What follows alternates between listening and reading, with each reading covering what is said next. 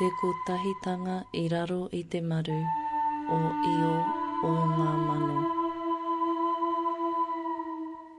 E nā hau e whae, whakarongo mai ana, he mihi tēnei ki a koutou. Ko maraia rakaraku tēnei, maua ko... Justine Murray tēnei. Kia ora tātou katoa. Welcome to Te Ahi Kaa. And we're in spring. The treaty industry, now that's a loaded term, and one Chief Judge Joe Williams...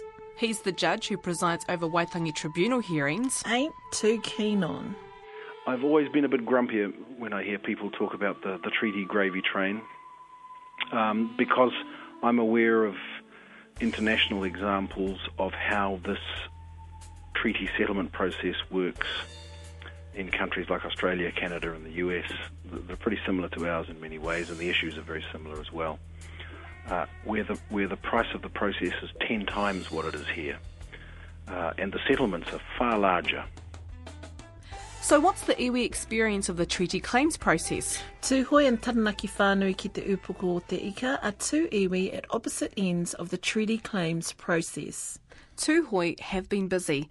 Over the past few months they have signed 2 documents, one with a number of Central North Island iwi sealing what is potentially one of the more lucrative settlements. The other setting out the terms of negotiation with the Crown for settlement of Tūhoi claims. Yet, at the heart of every claim is the desire to create a better existence for future generations. I see myself as being part of a movement to right the injustice. I don't think I may have a major role to do with the distribution of the wealth. That may be the obligation and responsibility of the next generation of Tūhoi. Tāmati Kruger, nor Nai Tūhoi, he's coming up.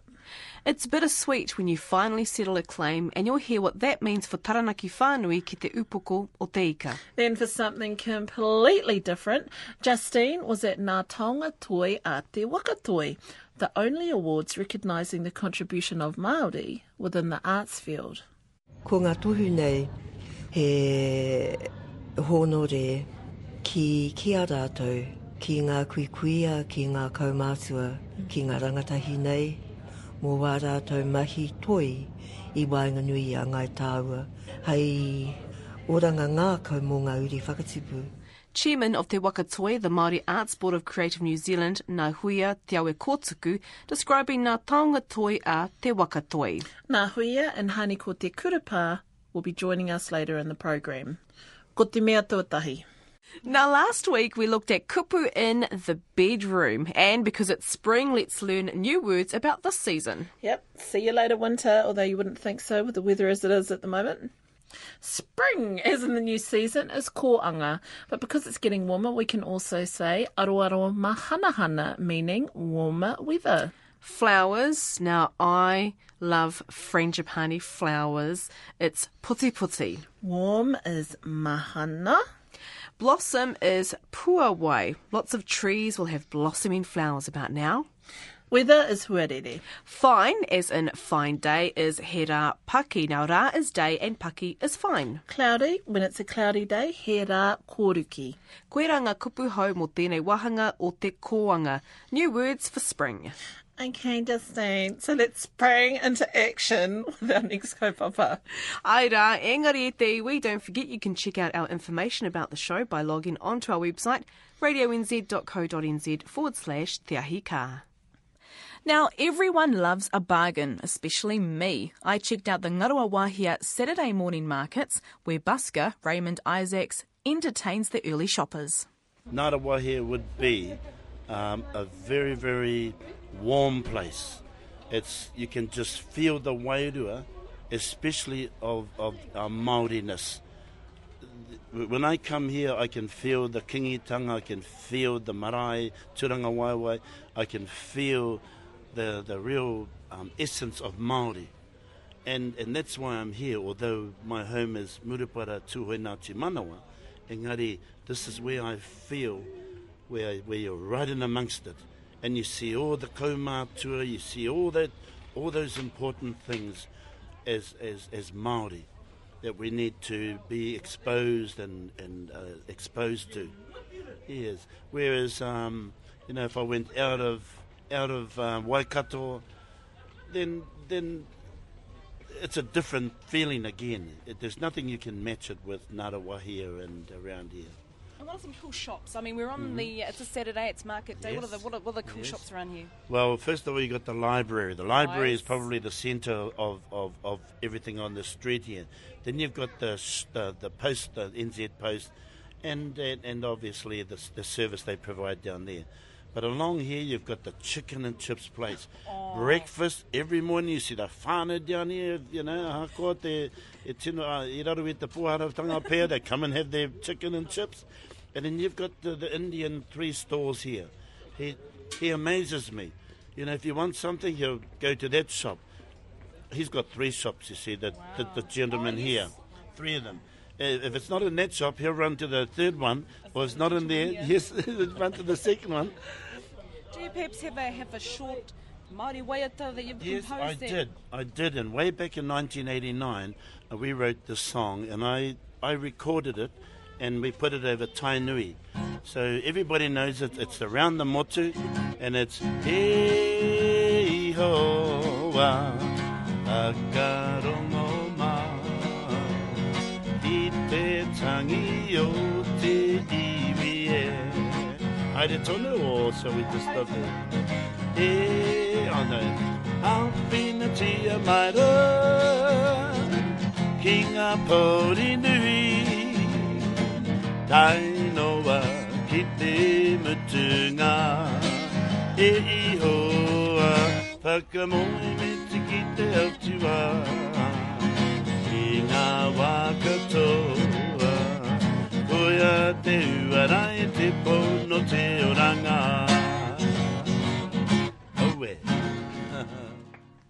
We'll hear about some iwi experiences of the Waitangi Tribunal claim systems in a moment, but first up... As the 1st of September 2008 deadline neared to lodge historical claims to the Waitangi Tribunal, Chief Judge Joe Williams had concerns the little people, ara ngā whānau me ngā hapu, would miss the boat. Imagine his surprise then, earlier this week, when his office was flooded with last-minute submissions. I had concerns that unless some particular steps were taken, there was a risk that the smaller claimants might not get in the door before the door was locked on the 1st of September. In some ways, I'm very pleased to say the evidence is that there's no such risk. As of midnight last night, we received 2,059 claims in a month. Wow. Which is some kind of record. As opposed to how many usually come in on a monthly basis? Between 5 and 10. So it's a big change. There's a deadline of having all the claims settled by 2020. So you've just received 2,000 claims. I mean, is it a bit ambitious, thinking that you'll meet that deadline? I think you need to understand the nature of most of these claims. I haven't gone through them all myself, but most of them will be examples of broad claim themes within claim districts. They won't really be adding extra work. They'll be further examples of the themes that already exist. So people shouldn't think that the additional numbers of claims represents an equivalent additional amount of work. They don't. What they represent is additional illustrations of issues that were always going to be before the tribunal anyway. Much was made of Ngaitahu submitting a claim some 12 years after their final settlement, with the closing date having come and gone and the drive to settle all claims by 2020. What happens if iwi uncover additional grievances not thought of or previously covered by settlement? Well, look, I don't know. I haven't seen the Ngaitahu claim that's been filed.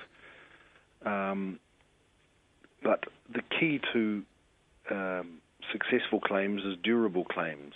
That is, that they must maintain their relevance over time. And that's not just over a year or two, but over a long period of time. And that's partly about the size of the settlement. It's partly about how it's structured. partly about the quality of the leadership of the iwi concerned, their business acumen, their ability to work with their people, and so forth. Some of those things may cause some questions to be asked in the short term, I don't know. But durability is a broad issue. It's not just are these Māoris going to be coming back next week or the year after that or the year after that wanting to relitigate the thing. That's kind of simplistic. They will be anxious to maintain the integrity of their claims. There's no doubt about this. These settlements are the biggest thing that's happened in 3 generations for these tribes. So they'll be anxious to keep protecting the integrity of it, and they'd be anxious to ensure that it doesn't get undermined by other broader policy activity. So, is there any redress for iwi or hapu who have missed the deadline? Well, I don't know, to be honest, whether there are any that have. As I said, there are 2,059 claims received in a 31-day period. It'd be hard to see that there would be any others left out at this stage. Perhaps, I mean, I don't have a crystal ball, and there may well be, but that sort of number has got to give everybody some comfort that Māori are aware of the deadline and have responded to it in the way that they saw fit. Once parties get into negotiations, the role of the tribunal changes from being the inquirer into the historical wrongs to being the kind of keeper of the process when parties aren't happy with the way the negotiations are going, when claimants aren't happy with the way negotiations are going, or the way in which their interests are being affected by overlapping other interests. They'll come to the tribunal and seek an urgent hearing into those issues. So we become a kind of policeman of the process, if you like, for all parties to try and keep the playing field level and the process transparent. So, but what is clear is that the level of activity in the treaty settlements negotiations phase right now is at an unprecedented level.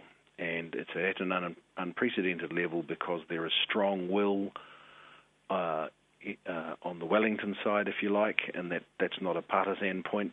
It's true of all parties. And there is strong will on the Māori side, shown by the sort of leadership that the CNI leaders were able to show through Tumu Te Heuheu and so on. It's those two things aligning at the same time. The Māori readiness and political will, which has got us to this point of really unprecedented pace. And when I say unprecedented pace, I don't mean undue pace. I mean pace that all sides seem willing to engage at. And, you know, I've been engaged in treaty settlements for either as a judge or a lawyer for 20 years, and I've never seen it this intense. So in terms of our development as a country, in terms of our national identity and our national project, if you like, these signs are very powerful and very positive.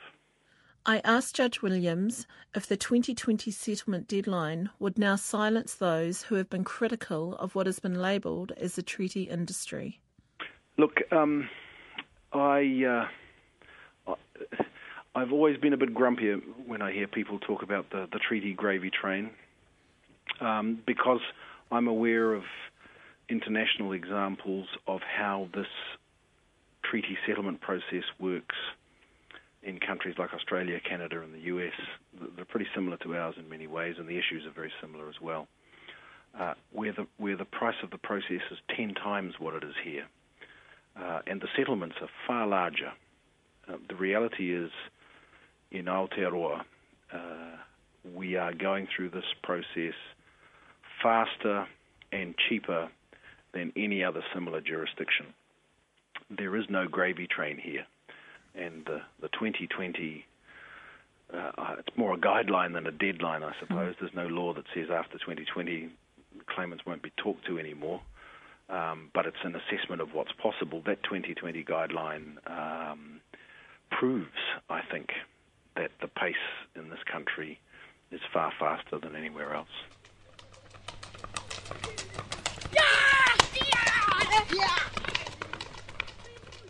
Where one-time enemies become your friends and your friends become your enemies is how Tamati Kruger, chairperson of Te Kotahia Tūhoi, the group representing Tūhoi claimants, contextualises the situation Tūhoi iwi now find themselves in, as they commence negotiations with the Crown and the next step of settling their grievances. I met with Kruger on the 31st of July at Parliament, where Tūhoi and the Crown signed the Terms of Negotiation, a document similar to a code of conduct stipulating the way in which the Crown and Tūhoi negotiators will talk to each other. Today, Tūhoi co-authored a Terms of Negotiations which the Crown and Tūhoi agreed to would guide the way in which they would behave and conduct themselves in negotiation.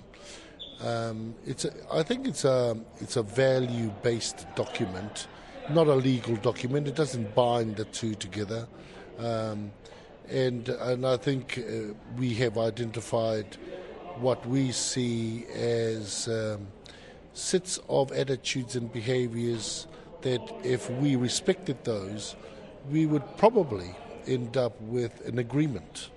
And yet, Tūhoi didn't sign the Treaty of Waitangi. This has been one of our claims, really, to the tribunal surrounding the presumptions of the Crown, where without consultation, without agreement, the Crown assumed and presumed power, presumed governance, and that is one of the characteristics of the Crown that Tūhoi find difficult then to shake off suspicion around the Crown. While today was a significant ceremony and step forward, in any way it doesn't mean for me that from this day on Tūhoi now trust the Crown. No, many Tūhoi will continue, probably for the rest of their lives, to stand aloof, to be always suspicious, and probably not be optimistic about any results that may come from negotiations. Now, the reason why they feel that is proven by 140 years of history, which is compelling, in that it is a litany of the betrayals of many high values and principles by the Crown. Therefore, energy must be put into the proof of the work. Talking is fine, and let's do that. But at the end, we need to have an outcome that is straightforward and plain, that ordinary people understand what that means. A momentous occasion, the day was not without its humorous aspects. Well, sarcastically, I said in my speech today that we have advertised for negotiators, and we've got 3 positions that we're looking for 3 negotiators. We've advertised widely, and so far we've got 32,000 applicants. And a lot of them were here today and thinking that this was an interview panel for the job. I am expecting a lot of interest in the negotiator positions. The negotiators will be appointed by a panel that represents Tūhoi tribal executives and Tūhoi that live outside of the rohe as well. So we have tried to create a process that is fair and transparent. In around about 3 weeks we would know who our team of 3 negotiators are. That team will then start meeting with the Crown negotiators and work out their schedule and their agenda. And Te Kotahia Tūhoi will be in the background supporting and advising them as to what their work program is and how they may check their progress by virtue of understanding what the 33 Tūhoi claims are. so they don't veer off track. Internal politics that potentially jeopardise Tūhoe progress have since been resolved. The Trust Board is fully supportive that Te Kotahia Tūhoe has got the iwi mandate to represent all of the 33 Tūhoe claims, which includes the claim that was headed by the Trust Board.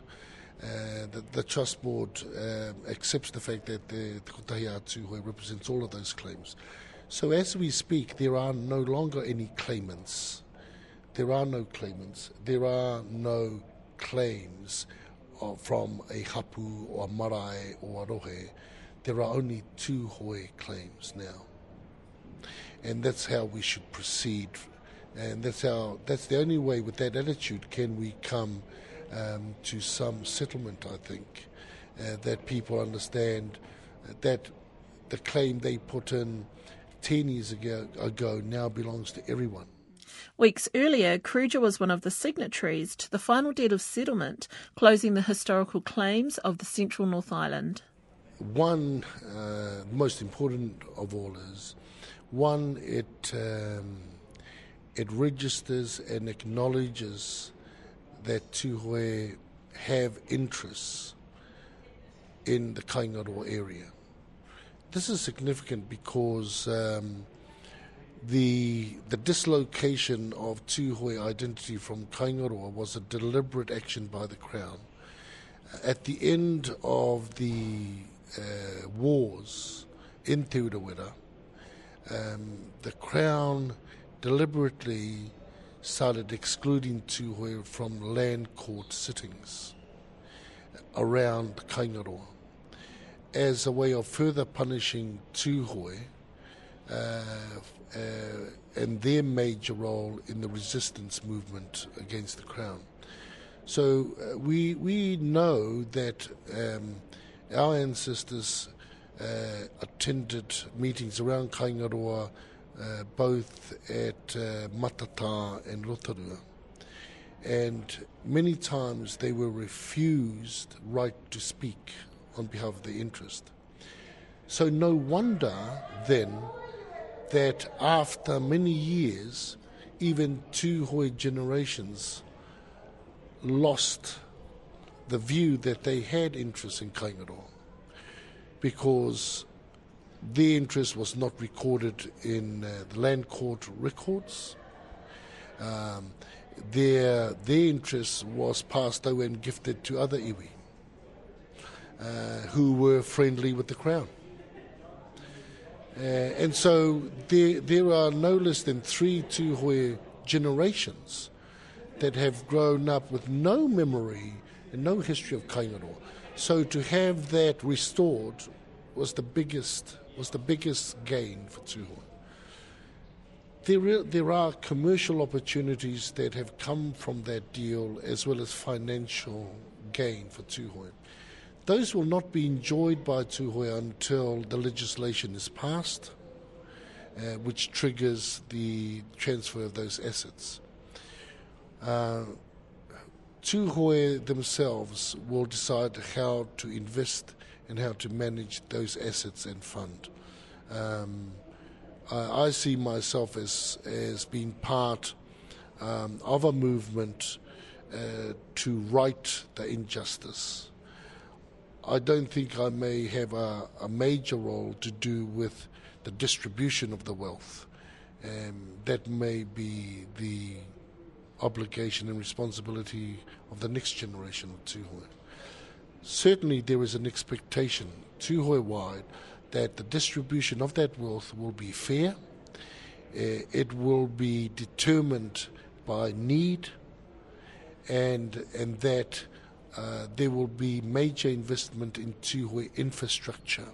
Things like health, housing, education, environment, communication, those kinds of things, where Tūhoe are in charge of those programs. And I feel that is the feeling that we're getting from Tūhoe people.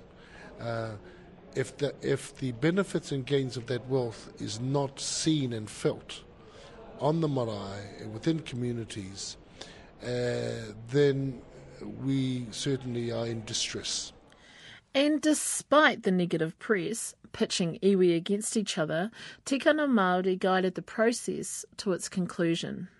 Look, the way that the wealth was allocated was a consensus agreement by the iwi that were there. Everybody had a fair chance of talking, expressing their opinion. And can I say that the spirit of the iwi that were there was to follow Māori protocol and to show generosity to each other. Yeah. So the outcome was something that was not voted upon, and there was a majority-minority split. I can say to you now that it was a consensus. Everybody agreed. Representing 32,000 people is a tiring and tireless task. So how does it feel for the individual? I think one of the things that has happened to me is in getting involved and leading these issues for Tūhoe is putting aside your own feelings, your own attitudes, because you actually have to adopt and take on how your iwi feels, and that's what guides you. I think I've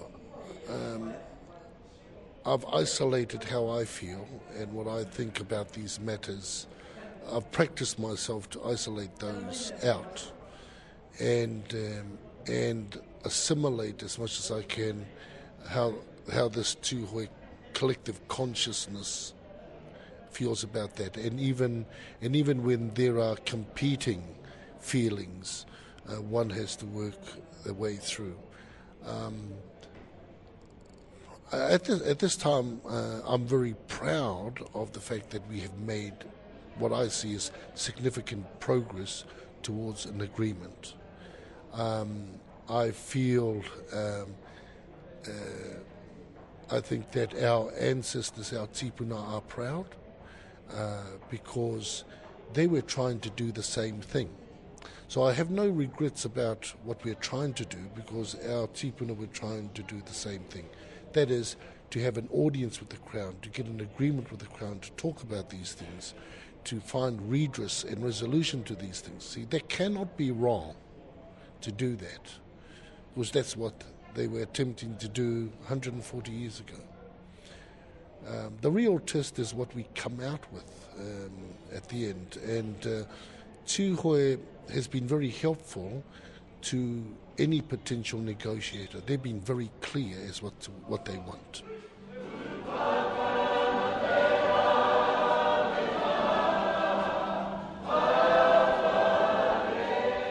Tamati Kruger no Nai Tūhoe.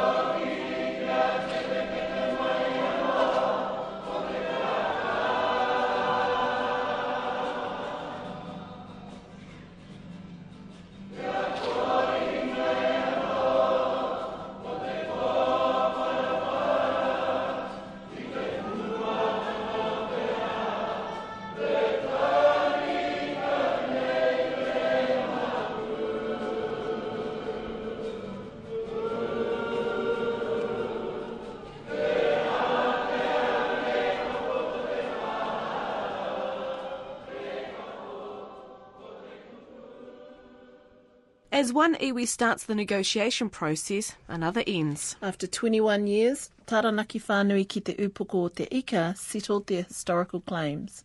Ana Tapiata was there. Maury Love from Te Whanganui Atara from Wellington. Today's a memorable day. It sure is. Yeah, 21 years to get to this point. It's been a big chunk of my life, and just getting through all the processes to here. But I guess the end result is the key thing. We won't see that for the next, probably it will take 21 years for us to actually see all of the impacts, particularly on our people, the restoration of the reo, tikanga, because people forget in Wellington here that colonisation hit early, and so our people have been urban since 1840, and much like Ngāti Whātua, and in that sense. So there's a lot to go yet, but this is a very important first step. You held a senior role at the Waitangi Tribunal, so you would be familiar with these processes, and yet it still took a long time to get through. Why was that? Well, as this sort of claim first started, it evolved, and the Waitangi Tribunal processes changed radically in sort of part way through this process. So the idea of regional inquiries didn't come in until well down the track. So this claim was different from many others. First, it was incorporated with all the Taranaki Raupatu claims. Then it was separated out by the tribunal. Then it went along as just a Wellington 10th claim for a number of years, and then became a Wellington regional claim, and brought in a number of others. So, it was exceptional. It was, but the tribunal sort of learning its processes. So, I came in when those changes into district inquiries came in. So, it's been a lot easier for the likes of our cousins at the top of the south, and many others. For those who have followed you? Yeah, just in terms of being able to get through the processes more quickly. What would your advice be to others who are still coming through? I think often people think let's not hurry things, let's delay, because we might be able to get something better in the future. I think what you've got to do is you've got to move forward, you've got to keep the momentum going and not stop through the process. This one stopped many, many times, and others do that, and it may be that they're struggling to keep their side together. Maybe it's the Crown delays, but whenever there's a delay in this process, it's a long delay usually, and that's the difficulty. Don't stop. Don't stop. If you're going to go into it wholeheartedly, and you can't afford to take a break. Did you know that it would take 21 years when it started? No. Negotiations on this started around 1990, the first lot, and again, like the tribunal was learning its process, then the Treaty of Waitangi Policy Unit was guiding the negotiations process, and they were still learning their process. And with OTS Naitahu. Came into the picture. And They became OTS and so on. So, we've suffered from a lot of process change. That's now better. It doesn't make it, I'm not saying it's easier, but negotiations are hard. The tribunal process is hard. that you need a lot of work and things like that, but people know how to do it now. And at last there are resources going in. I mean, when I was at the Waitangi Tribunal, we starved on a minuscule budget for years and years and years, and it really did slow up the process. A final thought, Mahuru? Well, just to note here that everyone will benefit, and that's the challenge, I think, of the settlements that iwi Māori. If iwi Māori benefit here, everybody will gain a benefit, and that's what I like to see. Kia ora. Kia ora. Maury Love echoing what Chief Judge Joe Williams said earlier, that all benefit. That includes Pākehā with the settling of historical Waitangi grievances.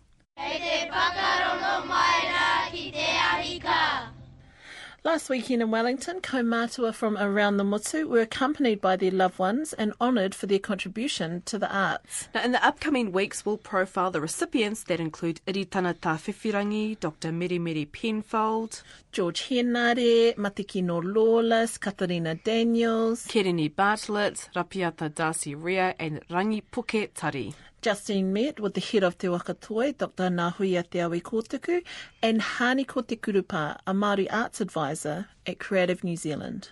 Kia ora, ko Hani ko tōku ino no roto ia tūhoia hau no Ruatahuna. Kia ora, kia ora. Hani ko, give us an overview of what these awards are and what they mean. Each year Te Wakatoi hold these awards to recognise the different leaderships, if you like, within Māoridom, within the arts. So basically it is about recognising our kaumātua and kuia who have outdone themselves in terms of ngā mahi kei runga i te marae, and also about the art forms that they carry with them. And so I understand it's a nomination process? Yeah, and that nomination process is actually done by the board. Once upon a time it was actually open out to people to nominate, to put forward their nominees, but what happened was that you weren't getting many people putting that forward. So the board took it on themselves and decided it might be better for them to not select. Some of that mentality maybe e hara te kumara e kōrero ana mo tōna reka. And you're right, you know what our kaumātua are like. They don't like to talk about themselves. Even when we do select them, they always prefer someone else. They always say, no, it's not me, pick so-and-so. Yeah, but... Yeah, and so how long have the awards been held? Well, these awards go back to the 80s, actually, and at that particular time, Te Wakatoi was actually mass-packed, and one of the first recipients was Te Aue Davies, actually, for one of these particular awards. For all of her mahi, as a raranga, but as a historian as well. So they're pretty, they go back a while, and it's good to see them still continue to today. Has the process of informing the kuia and kaumātua to getting them down here, is that a lengthy process? It is actually. It's probably where the bulk of the work is done, And our kuia and kaumātua. So what we usually do is when they're nominated, the board members would actually ring them just to tell them, and then letters go out after that. And then we select a liaison person within that whānau, so that we don't, whakahoha i ngā kaumātua. And all we're doing is really liaising with the person who's been chosen, and we work through that person. And yeah, it gets done, but you're right, it is a lengthy process. And so, not to single out any particular kuia or kaumātua over the years, but has there been a recipient that sort of sticks out in your mind since the award's been held? I guess each year, it's quite different, and I've only been with Creative New Zealand for 5 years, so and each of those 5 years, everyone who have been selected have been special, And so with that comes manaakitanga. So from the time they arrive down here, we usually meet them at the airport, bring them straight into the hotels. We check them and so that they don't get whakamā about things, and let them know about te Ahi Kaa and all those sorts of things. Because what our kaumātua are like, they whakamā when it comes to hotels. And it's a great time for them to be not only honoured tonight, but honoured from mai te timatanga in terms of looking after them and making sure they're comfortable. And that's one of the things that they always carry with them, tēnei mea te manaaki tangata. And I think it's very important for us as Māori, but also for an organisation to be doing that. How many people does it take to organise this? Well, we have a team of 8 in Māori Art Services, and that's it. And we also work with the venue here in the Wellington Town Hall, of course, and with the technical staff who the Wellington Town Hall brings on. So there are, but in terms of the team, it is just around 8 of us who do this. Yeah. In terms of, I'm just thinking about numbers, obviously, you've got the kaumātua who are respected in their communities, bringing down their whānau. What sorts of numbers are we looking at in terms of, are we expecting a big contingent from, say, Tūhoi or Te Arawa? Well, there is, and I'm not too sure about the numbers, but the seating here is for about 300 people, so, and I'm not too sure where the 300 are divided. I know there is a large contingent of Tūhoi here, but there will be a large contingent of kahununu as well, who have come down to support one of their kuias. Ko ngā huia te awe kōtuku a hau, a iahu mai a hau I ohene musu, I rotorua hoi anō rā, nā Ngāti Whakaue piki ao, nā Waikato, nā Tūhoi hoki a hau.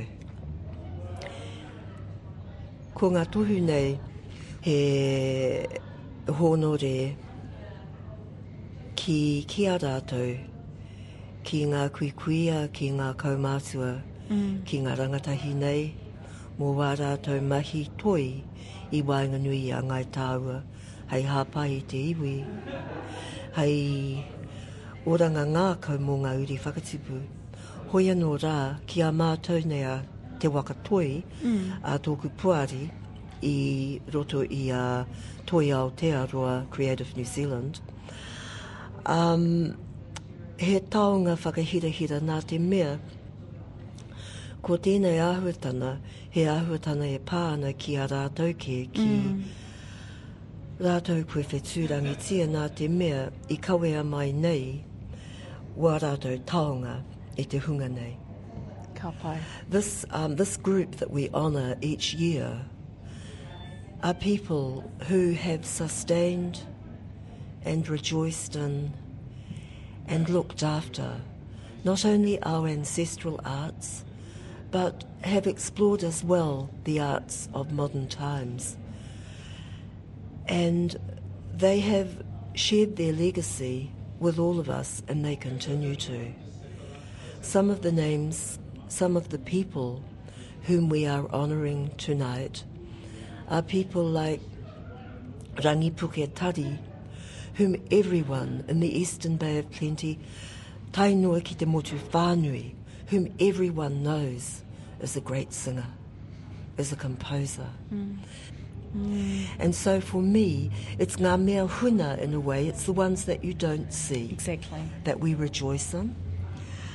Similarly, Ka Daniels, Ka Terina, he kuikuia nā Ngāti Wāhi ao Tūhaurangi Ngāti Ke Aroa, and Arawa Kuia, who spent most of her life in Christchurch, and is honoured and loved by the Christchurch people, comes back to Te Arawa, and everybody says, oh yeah, and they don't know what she did back in Ōtautahi.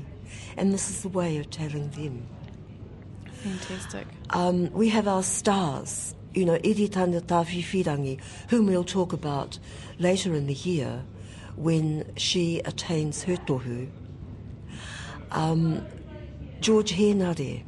Now there is a man whose voice we hear all the time, but we don't know it's his voice. Here is a man who tramped the boards of Australia, of North America, whose face is on the screen. And yet he's someone that for so long our world has taken for granted or not really noticed.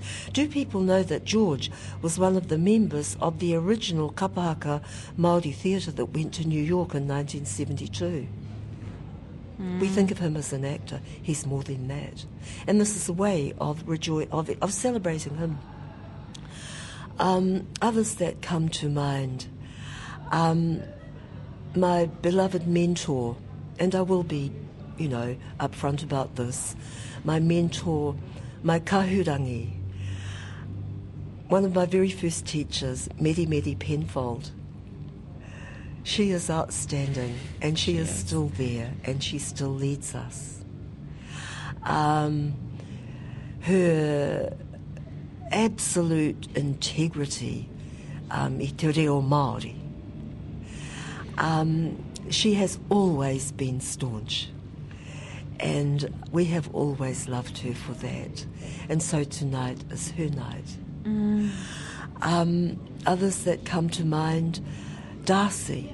Well, what else can I say? Darcy Ria. You think Kapahaka, you think... Yes. You think Vai Kōrero, you think a range of things. And of course, our weaver, Mate Kino. And how through her hands, through her voice, through her patience, and I mean patience, so many of our young women and men have learned that skill and have continued to explore those treasures of raranga harakeke, of whatu kākahu that she brings into our world, as well as those venerables I've mentioned. We also acknowledge and encourage ngā taiohi,